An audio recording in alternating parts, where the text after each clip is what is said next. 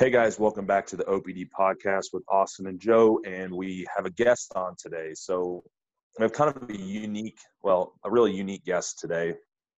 This is someone that had reached out to me a few weeks ago, I think, with an idea for a business that he was starting. And I think it's a really cool idea, and we don't really have – it's stuff that we talk about, but we don't really have someone that necessarily – caters to exactly this within the physique enhancement arena. And I think that there should be somebody that offers this type of service. So we have Dylan on. Dylan, what's your last name? It's Bill. Okay.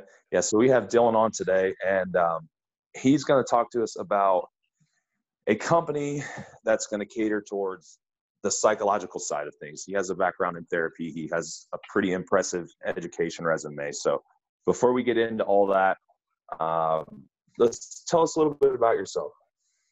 Well, thanks, Austin. Thanks for having me today, guys. I reached out to you a few weeks ago just to talk to you about my business idea. The business I'm starting is called Stronger You Life Coaching and Wellness.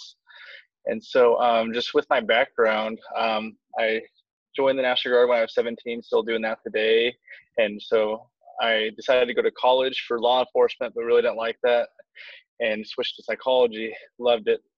Loved the social psychology aspect of things, just how the person how people think, how they do things. And decided to get my bachelor's in psychology. Got that in 2014, and I love helping people. I love I started to work with children and families, and so just seeing the children change at the residential, I decided to go back and get my master's in clinical mental health counseling, and got that back in 2018. And I've been a licensed therapist since, working with just sex addiction and other co-occurring disorders and other types of addiction and just general mental health.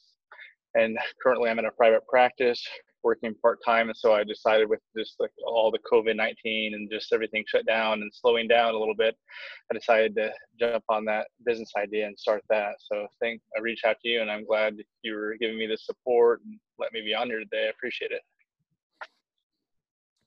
Yeah, Dylan, it's definitely interesting to touch base on something like this, because so this might help people listening to see what kind of approach you use, or something that you're offering here as such. Because what we see, what is very common in the bodybuilding world is lifestyle coaches or mindset coaches, so to speak. And it's very much this esoteric self-motivation kind of stuff.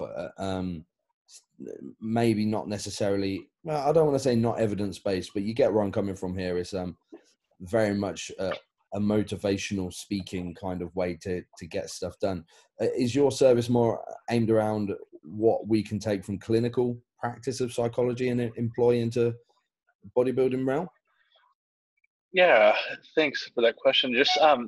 I was talking to another just coach about this, just about like the ethics and legality stuff around just therapy and psychotherapy, and what separates like clinical counseling and therapy versus life coaching. And there's a big difference. Like since I'm a licensed therapist, I fall under a Board of Behavioral Health in Arizona, and every state should have one. And so we have strict ethics and guidelines we have to follow and stuff like that. And so I plan on doing like a hybrid type thing, because if I were to call it therapy and do therapy, I would have to do I'd have to have a diagnosis of like anxiety, depression, bipolar, schizophrenia, just stuff like that. Mm-hmm. And so I want to get away from the diagnosis piece. And so if somebody does have anxiety, depression, eating disorders, I'm still able to treat that. I wouldn't necessarily call it psychotherapy. It's going to be a hybrid life coaching mix. I'm going to have some clinical pieces, some behavioral stuff like that. So behavioral therapy, things like that. I just don't want to call it therapy, just to stay away from like those ethical and legal aspects of things, if that makes sense. Okay, understood. Yeah, it kind of piqued my interest recently, and looking at this from a couple of angles. I don't know. So here's an example. I don't know if you follow Eddie Hall very much. Mm-hmm. He's obviously a celebrity over here, but he worked with what I believe to be a psychologist or something like this recently, where prior to setting his world record 500 kilo deadlift, they went through this process of setting up an environment in his own mental state to develop some kind of trigger to be able to develop this huge sort of sympathetic drive in order to drive performance. Are you looking at in potentially harnessing clinical practices to increase performance, or is this more so maybe how to decrease stress response or something like this? What angle are we going at in terms of myotrophic benefit for bodybuilders here? I would definitely say both. I know, for example, like I think, are you familiar with Tony Robinson, one of the world's famous life coaches? Tony Robbins, yeah. Yes, I mean, like he calls himself a life coach. He goes around. He's a very inspirational. He's very successful. He gets people motivated. He gets under some underlying issues with people too. And so for me, I'm not going to take a Tony Robinson approach. It's going to be more of a just like you said. It's going to help improve performance and help get rid of some symptoms. So decrease symptoms. So if somebody's depressed or anxious or just some like life stresses or relationship issues, we can work on those issues, decrease symptoms, and in return help increase performance. Does that all make sense? Yeah, for sure. Yeah. And it's highly like individual, isn't it? I know some people that, for example, maybe before their top working set, they're extremely nervous and they get themselves so psyched up that they ruin their performance. And these are some people that could definitely benefit from someone like you in terms of facing that set with a positive mindset, so to speak, or more confident. But then there's people on the other side of the spectrum that get so worked up and so amped up and so aggressive that they can't put that much into it when it comes to it, you know? Yeah, like stress management and stress in general, it's like a bell curve. So you can use stress to your advantage, or it can be a hindrance too. So if a person's stressed out about something, that could be a good thing. It could give them motivation to change their habits. It could give them motivation to, lose weight or do better. And with their job, with their performance, or whatever it is. And then, like you said, when it becomes too intolerant, it becomes an impairment in that person's life. They turn to substance use maybe, or they quit working out altogether, or they start to become angry and aggressive, and their relationship suffers. So definitely you can use stress and stuff like that to your advantage. It's just knowing how to, and like it's definitely individualized for like. So yeah, I definitely agree with you, Joe. Yeah, I think a lot of bodybuilders are guilty of looking at nutrition, drugs, supplementation, training, but then discount, like, let's say what would happen if all of those things were nailed and one individual only had like excess sympathetic drive when they were training, and at all other times they were perfectly relaxed and chilled, as compared to somebody that was always a little bit stressed out. I bet the difference in progress would be ridiculous. So that managing that could be almost top of the tree. Yeah, it's like, and it's something that Joe and I talk about too. Like, you have a finite amount of recovery resources, right? So all stress accumulates, whether it's stress from work or stress from training or stress from relationship or whatever.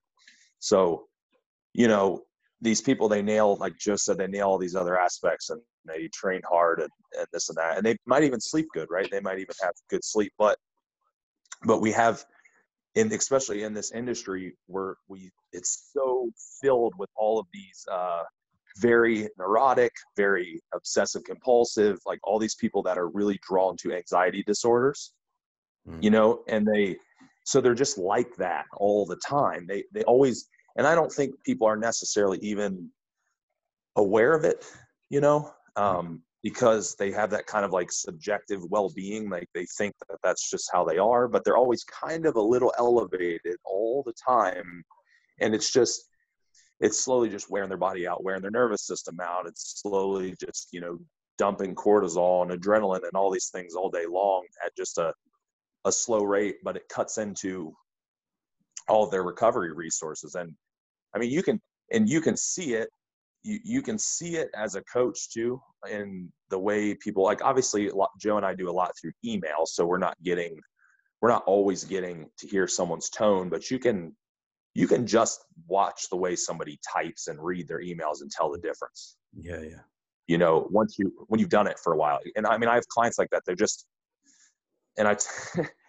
on edge all the time. They're not on edge to where they're having an episode and they can't function at work, but they're on edge all the time, to where it's just cutting into everything that they're doing, you know. And it's these generalized like anxiety disorders can then also kind of manifest and turn into other things like being depressed, right? You know, so that's what happened to me when I was, you know, younger. You know, I had a lot of issues with depression, but it really manifested from the anxiety just wearing me down to the point where I was depressed. Yeah, and often look at what happened to your adrenal function as well. Like, right. Well, there you go. Yeah, I had a consult with a bloke today that was like, you know, I'm dieting, I'm really hungry, so like, I was thinking about using sibutramine, and I've bought this this product. It's got DMMA and yohimbine and clenine and caffeine, and it's like, whoa. You know, when we consider the sum of like allostatic load, like you're not sleeping well, you've got really high resting heart rate, and then you're driving stimulant intake on top of that, and then you're not, you know, when you think 3 words, you know, always at what cost. So at what cost is driving this additional sympathetic tone doing when you're not attenuating that added stress the other side and accounting for that in your whole allostatic load by, you know, things get more common now. More bodybuilders are into their sleep hygiene and pre-bed routines and stuff. And I feel like, Dylan, this is where your service is going to slot nicely into autonomic nervous system management for bodybuilders. People are just seeing it now.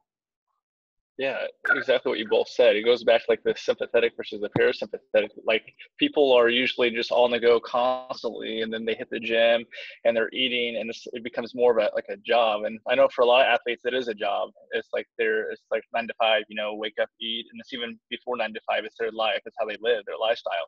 But then you get to a point where they're just like they're in that constant sympathetic nervous state where like it takes a toll on the nervous system, and they're fight or flight. They're always anxious. They're always like high strung, and they're worried about this, worried about that, and always thinking about the next thing instead of being present.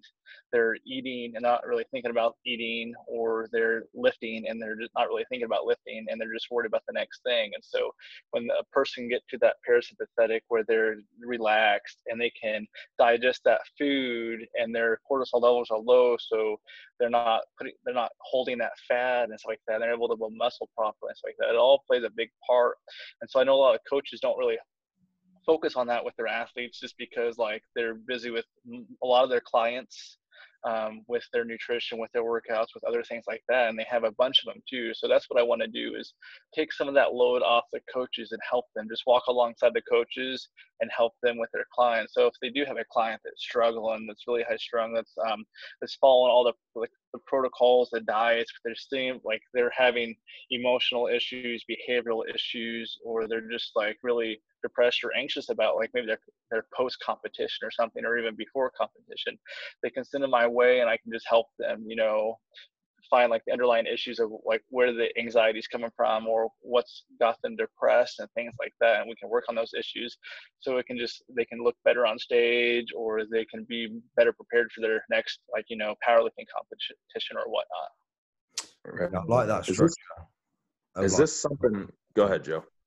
Sorry, no, I was just gonna say like so for example, there's quite a few coaches in the UK that don't handle performance enhancing drug use for their clients, and they'll subcontract that off to me and we'll work alongside. So I think that structure would work well if like a coach could subcontract their like nervous system management, like beyond the basics. Like I think most coaches at least should be monitoring stress management, sleep management, and, you know, potentiating those effects the best they can. But there's a certain level of expertise that a coach just will never get to, like yours, Dylan, you know. So if we could subcontract off to you, as you know, in a private consultation manner, that, you know, that really would be some nice icing on the cake, I think.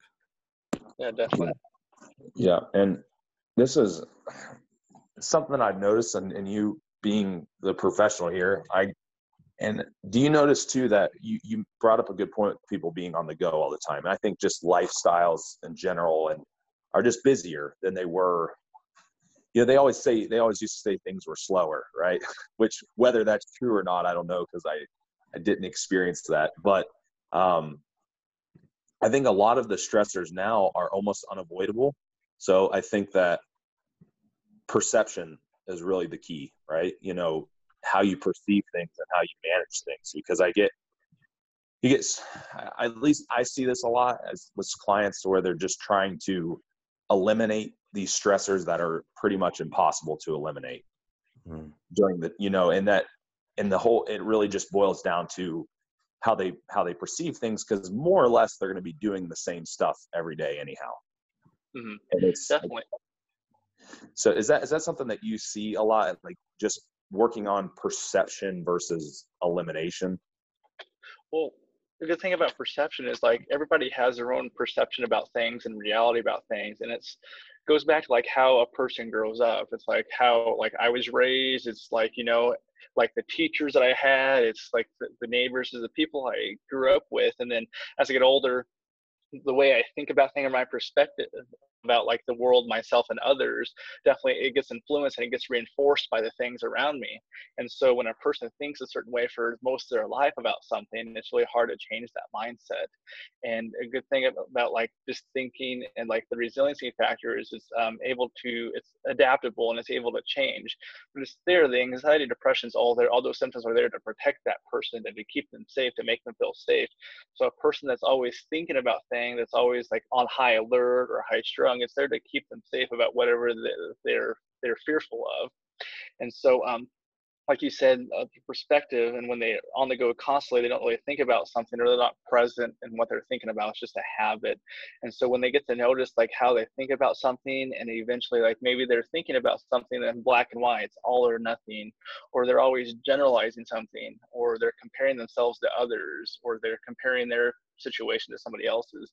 So beginning to change the way they think, those thinking traps or thinking errors, is a good way to help like solve the person's problem. They can become more, you know, hopeful, optimistic, and stuff like that. So building that resiliency and the way the person thinks is important too. Yeah, right. Because sometimes, and obviously like life experience helps with that. The more stuff you experience, the less stressful things are, because you have maybe experienced them before, you know, if that makes sense. Yep. But you know, I think another thing too, Joe and I had kind of talked about before the call, was that with a lot of these people, especially like a lot of these people that are very like OCD tendency or very type A personality, if you want to use that term, they need something, they need steps, right? They need something that's more concrete that they can do and work on, versus, because like we like metrics, we like things that are quantitative. We use, you know, we use weight on the scale, we use photos, obviously, you know, looking at people's physiques, but we use weight on the scale. And now to track sleep and stress, we use things like HRV and resting heart rate, and we have blood work, you know, to look at people's health parameters and all this stuff. So we like stuff that we can measure and see. And that's where I think some of the self-proclaimed type of life coaches kind of falls short, because yeah, it does work great for some people, that whole very vague concept of motivational speaking and this, that, and it does work great. And I think some of them do have a good message, but sometimes I think people need steps, you know what I mean, to actually improve. Yeah, and you make a good point. It's like when a person starts to feel good, that's important too. That's a lot of qualitative data right there. I like how you talked about like you get the blood work done to see like are my cortisol levels high, or other like issues going on too, is like, you know, my blood pressure high, or just things like that. It's really important because you get that quantitative data right there. And also how do you feel? Like, do you feel that like you're always stressed out? So it's a good like, you know, self-report measure too. But the good thing about like research, there's qualitative and quantitative data too. So for example, if a person is depressed, okay, what are the symptoms for you? Is it hard for you to get out of bed? Do you isolate? Do you want to sleep more than like, do you want to sleep all day long? Do you avoid things like that? But there's also assessments that like psychologists or therapists can do, like for example for depression, it's like the Beck Depression Inventory, stuff like that. And so you get that quantitative data too. And so you give that to them in the beginning, they take it, the score might be pretty high, and then after they do, you know, 10 weeks of therapy, 2 months, or they're doing therapy for 6 months, depending on how severe the depression is, then they get retested, and then you see that, it's decreased by half. They're feeling better. Their self-reports like, I'm doing a lot better. I'm exercising more. I'm eating right, stuff like that. So there's definitely, it's important to get both sides of things as well. Yeah, I feel like there's a psychological phenotype that this really suits. I suppose it's like analogous to, so you could say, Austin, this will make sense to you. Like you could say to somebody, like John Meadows seems like a good example here. By the way, stay safe, John. Get well soon. Let's say just go in the gym, train really hard, get a pump, be internally focused. That's all you need to do. Just, train hard and really drive that mind muscle connection, and, great. So that's one phenotype. The other person needs to say, okay, I need to incrementally add X amount of load on the bar over Y amount of weeks to drive this degree of protein accretion, right? So we've got two very different things there. Similarly, psychologically, I think some people will be the sort of phenotype to respond well, like you said, Austin, to the David Goggins, Tony Robbins kind of rhetoric of motivation. But then some people that will want quantifiable data to work from, and that's missing for me. Or at least I've never seen that side of things, Definitely. I know, like you said, some bodybuilders definitely they stick to the science, and some just lift how they train how they feel, stuff like that. So it goes back and forth too, and finding a good in between is important. Mm-hmm. Yeah, I agree. I definitely agree. Like I said, it can be a mixture. I would say I kind of fall in that mixture too. But if you get too much on the side of the very vague motivational stuff, it's just a little cheesy for me. And let's face it, that is, I feel like you can temporarily manipulate anyone's mindset for a very short time, but that motivation is very fleeting, right? It's not. Yeah, this is something I wanted to talk about for sure. Right. It's not always. And the thing is, it's very easy to do things and to execute things and to get through your day even. Like, when I struggled a lot with, what was extremely bad in terms of depression, anxiety, the good days were fine. I wasn't worried about the good days because they were good, right? I didn't need anything on those days. But on the bad days, I'm like, man, I'm really having a hard time sticking to the principles that I have to manage these symptoms, right?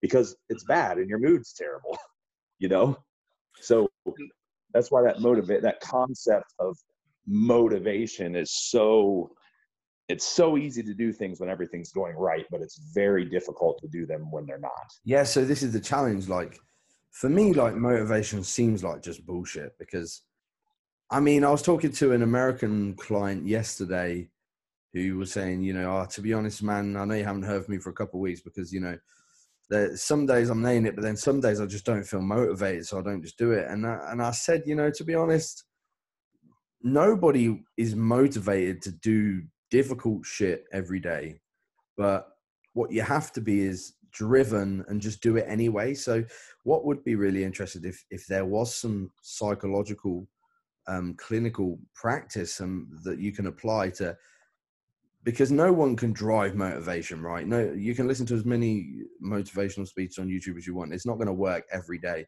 But how do we stay driven and just do the task anyway, even when we don't want to do it? What cues do we use to do that? That's something I'd be really interested in.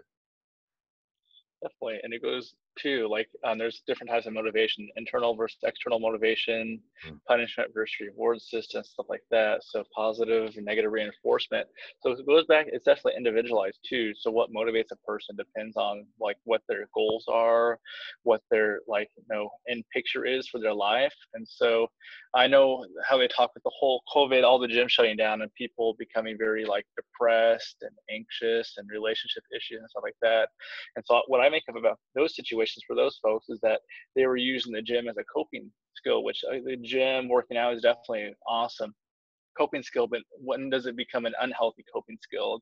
When does it come to be an unhealthy addiction?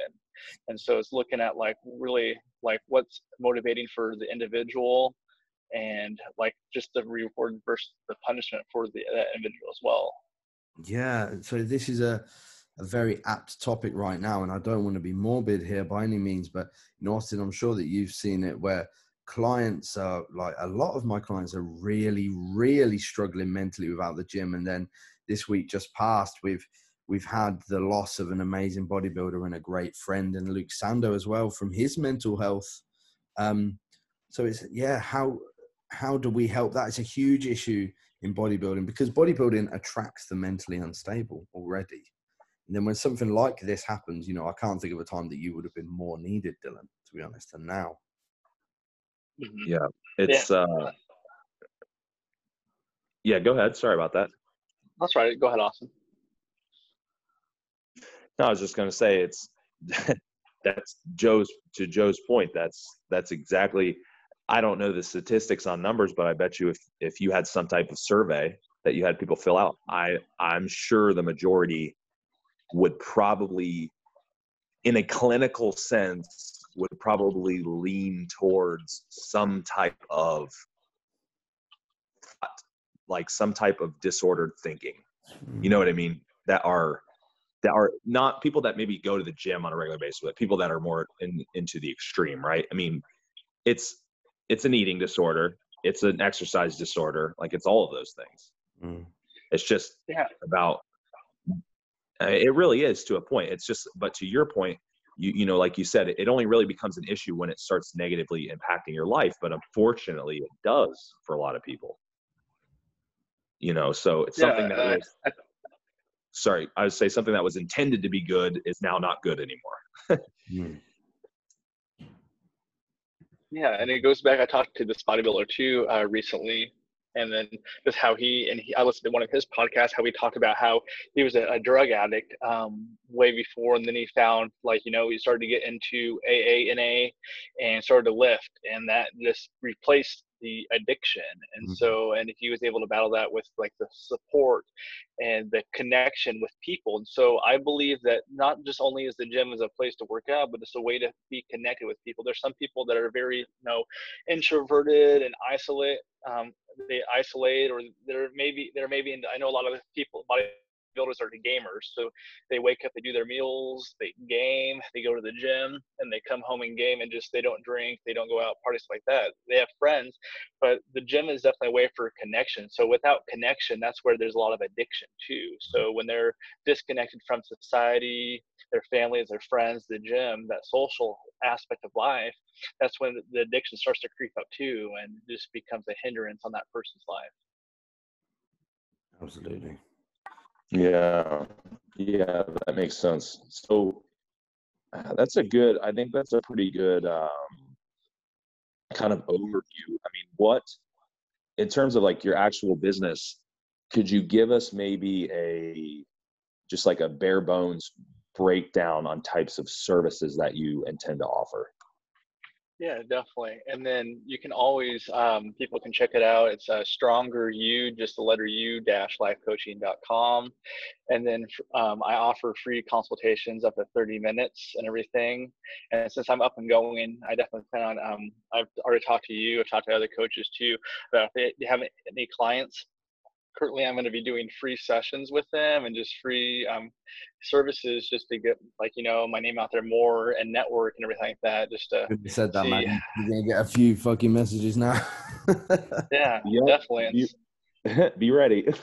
Definitely. And so with the I have multiple services, like the unlimited chat services and everything. Is that all the prices are ranging too. And so just if they want to take the service where you can just text, email, Facebook message, I'm getting my Instagram up too, my Facebook business page too. It's just an easier way for them to text me questions or any concerns they have throughout the day or evening, stuff like that. Weekends, I can get back to them via texting or email. And then other things are like video sessions, and they're monthly packages as well. So anywhere from 30 minutes. It's like coaching. It's like our coaching structure. It's yeah, isn't it? Yeah. It's a monthly package because I know with like so psychotherapy and like mental health, like for right now, like my practice, I charge 125 for an hour session, and that's once a week, or sometimes depending on like a person, it's twice a week. And I know some psychologists and therapists charge anywhere from 200 to 250 an hour. So I wanted to, since this is a therapy, I wanted to make it more affordable for people too. That's why I want to do monthly packages. But I also offered that 1 hour intensive session too that could be ongoing as well. And so it goes from, like you said, 30-minute video sessions to 60-minute video sessions, and then hour one-time intensive type stuff too. And eventually, once I get my name out there and I have more clients, my goal is to do like, like for people that are competing, maybe do like weekend intensives, or people post competition or whatnot, do like half day intensives, like 3-4 hour, like straight with some breaks obviously in between, or weekends where I travel to them, they travel to me, or we just do it over the phone or video for like the whole weekend and working on some issues that have been bothering them in their entire lives. They're just like, they've had enough of it. And they're like, I want to work on this and get through it so I can be a better, like, I can perform better, feel better, stuff like that. Definitely, man. So anybody listening that wants to get in touch with Dylan, I'm going to put all of that information in the show notes below, or if you're on social media, it'll be in the description box below. That sounds awesome, man, with the free initial sessions as well. I think people definitely take advantage of that and see the amount of value that Dylan can offer you there, because very unique and a missing piece of the puzzle for me. I've immediately had quite a few clients spring to mind that have been struggling recently that I'm going to refer to you immediately. Well, I appreciate it. Thanks. That's really cool.